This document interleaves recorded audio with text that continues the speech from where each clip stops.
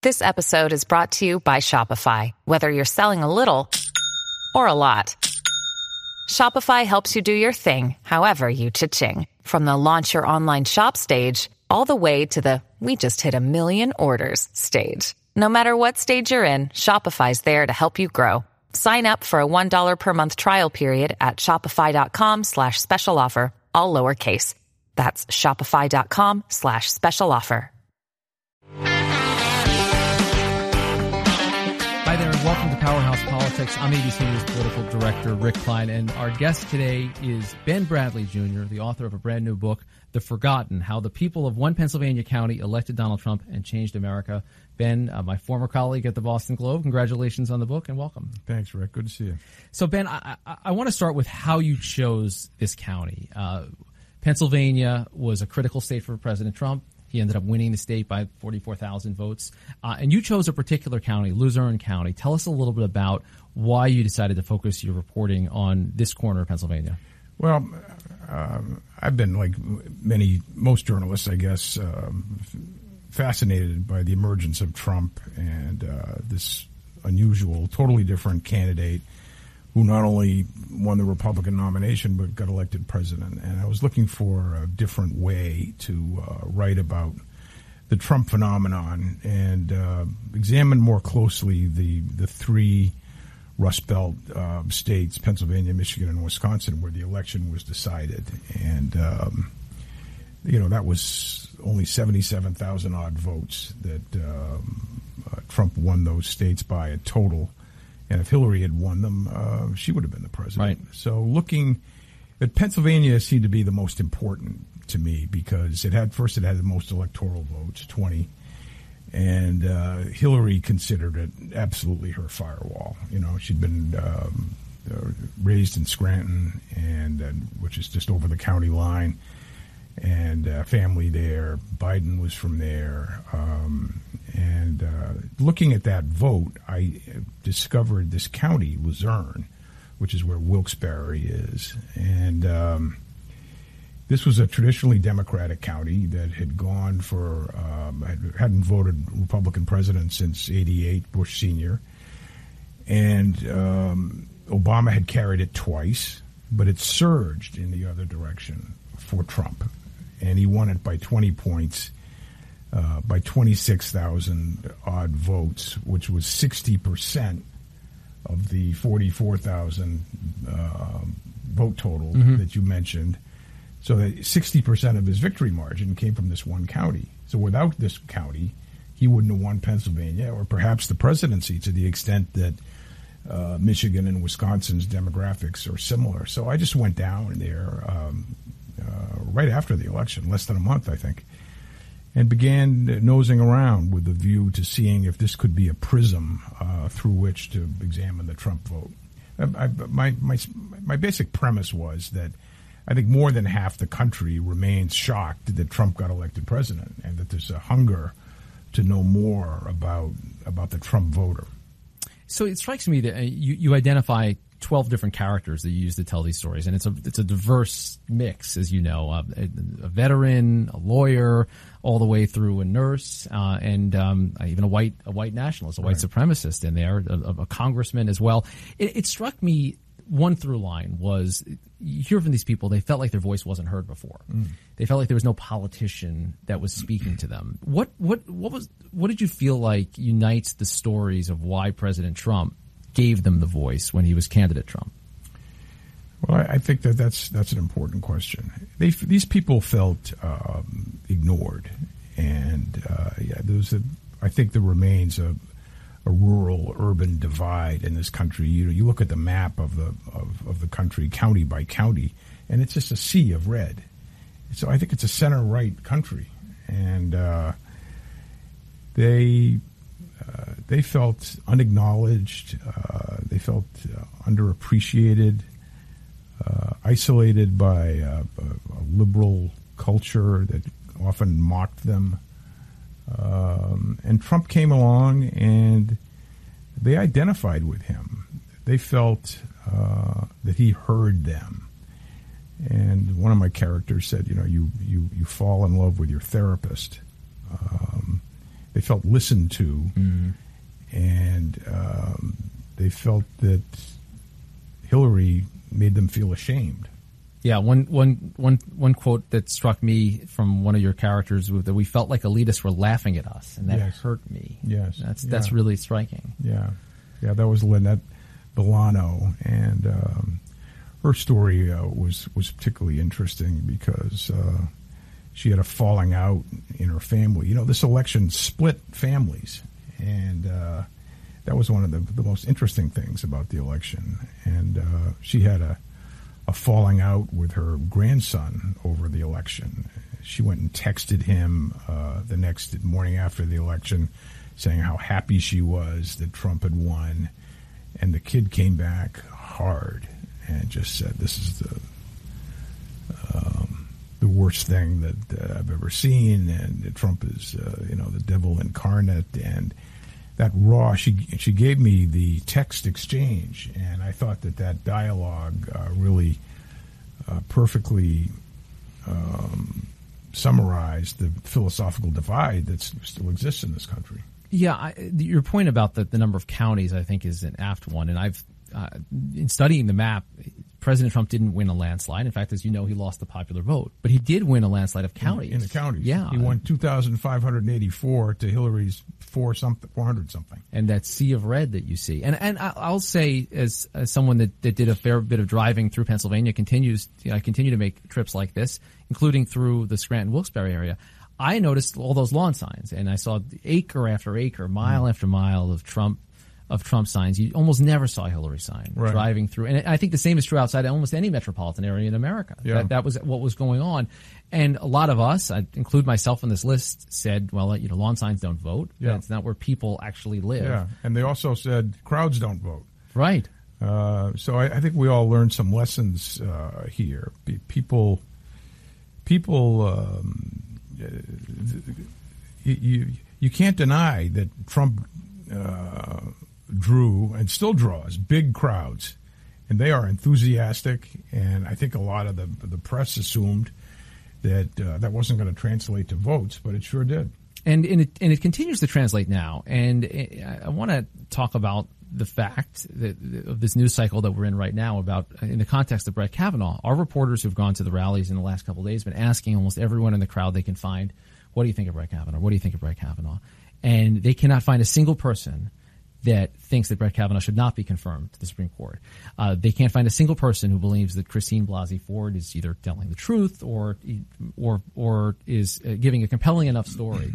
And it breaks entirely along the fact that the president is out there saying that Brett Kavanaugh needs to be confirmed. He's made it into this tribal argument. You use the example in the book, the famous example of the president saying he could shoot someone on Fifth Avenue and his support might go up. What is your sense on what it took for a lot of the voters that you talk to go from supporting a candidate to then believing everything, literally everything that he says? I think one of the key things that we'll have to look for going forward is whether Trump has really started a movement here, or whether his support is rooted more in a cult of personality. Mm-hmm. And I think it might be the latter. I could be wrong. But people can disagree with him on any manner of issues, and they just like him. Mm-hmm. They like how he gets up every day and, starts kicking ass with his tweets and raising hell and insulting his enemies and sticking it to the press. They love that. And I think in that sense, culture bests economics. Because Trump, even though it's a good economy, there in some ways he hasn't delivered for the working class. He said he was going to curb the deficit in the campaign, but his budget adds $7 trillion to the deficit. He said he was going to hold the line on Medicare and Medicaid, but there are deep cuts there, and so one could say that doesn't translate into the vested interests of his supporters. But it doesn't matter. They just love him. Specific to the characters that you focused on, and you followed up with a number of them more recently, and checking in. Two questions. Did any of them questioning their support for President Trump, and has the Trump presidency been good for them in a broader sense, other than just winning? Has it been good for their lives?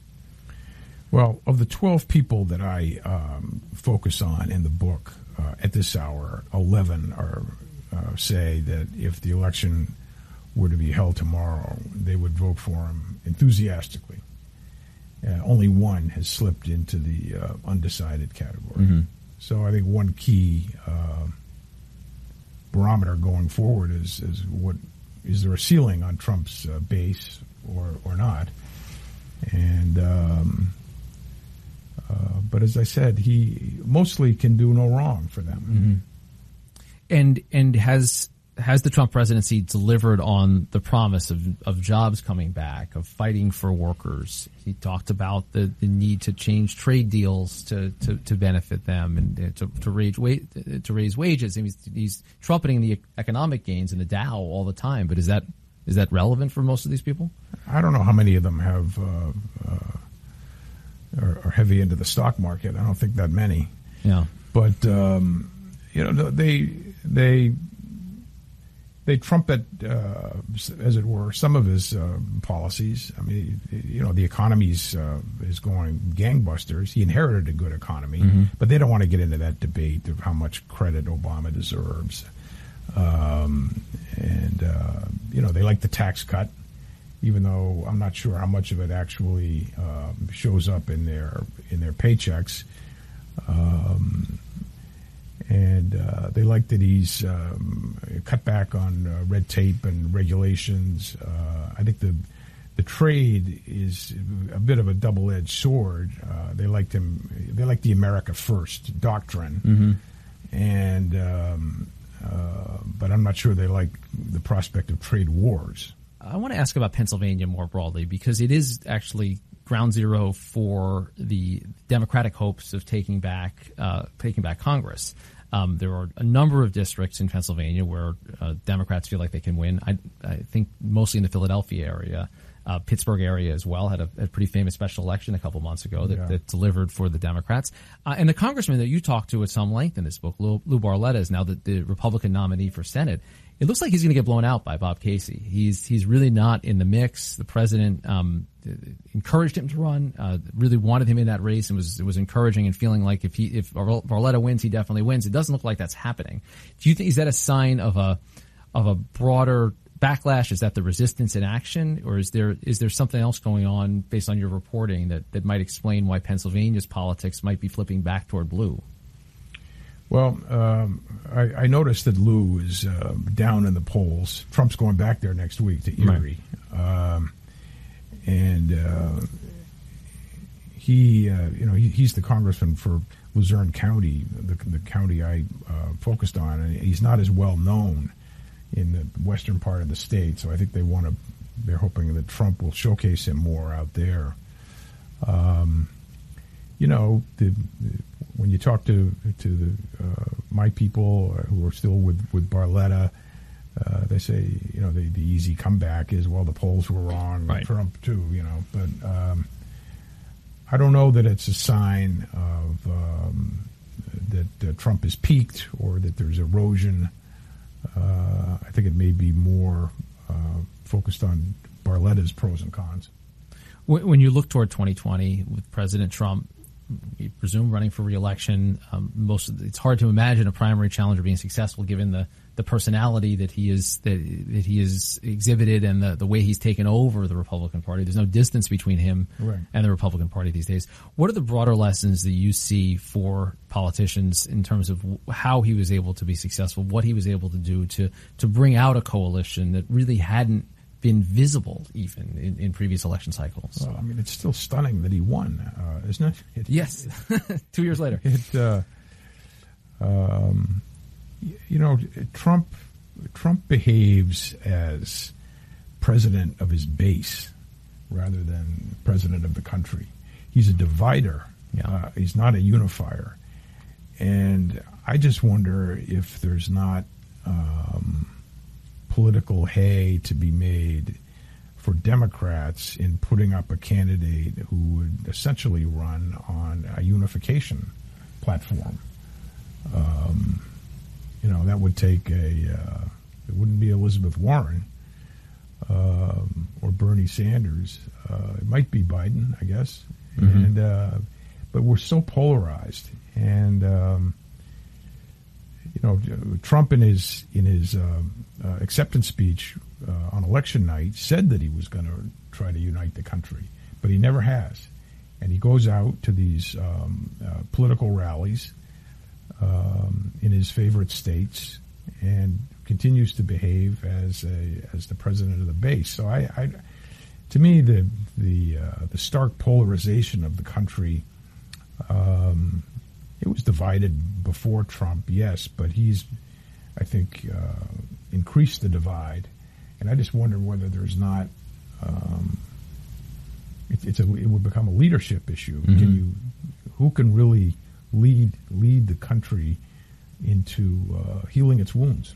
And is the view among at least the folks that you talk to for this book that it's okay that he's only talking to his base, that the other folks aren't listening anyway, that they're out to get him, or do they find any fault in the fact that he does not unite as a president? Most of them don't. They don't blame him. They say that the other side is just as responsible for the divisions as Trump is, and they hate him, and there's nothing he can do anyway.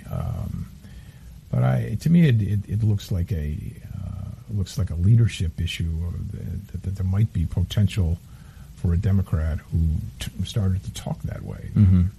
I don't know. What do you think? I think the question you raise, I get asked it all the time. What happens next, right? Yeah. And I think we're not going to know for some time whether Trump was a one-off, if it's just a pure cult of his personality, or if there's a way to move that ahead. Well, we'll know more after the midterms. Sure, that'll be the midterms are a referendum on Trump's presidency. And he, unlike most politicians, welcomes that. He says, bring it on. Yeah. He wants that. He is still, interested in your take as we close up today, he's still confident in that base. He still thinks of them. He sees that map of red every time he speaks. Yeah. The county map, not the state map. Well, behaving as president of the base rather than wanting to expand your base wouldn't appear to be a winning reelection strategy.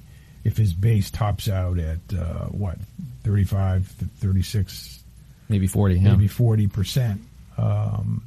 But at a time when our two of the last three presidents have not won the popular vote, you don't need to get to 50% anymore. Mm-hmm. And maybe there's room for a credible third party candidate that might take even more slice of the vote. But if you look at the 2016 results, the Libertarians and the Green Party had more than enough total vote to make the difference. Mm-hmm. So I think Trump thinks he can maybe win with 40, 45. It will be fascinating, and I look forward to you following up with some of these folks to see what the sequel says. Okay. We all want to know what happens next. Ben Bradlee Jr., the book is The Forgotten, How the People of One Pennsylvania County Elected Donald Trump and Changed America. Congratulations on the book, Ben. Great to see you. Thanks, Rick. Thank you. That does it for this edition of Powerhouse Politics. I'm ABC News Political Director Rick Fine. We'll catch you next time.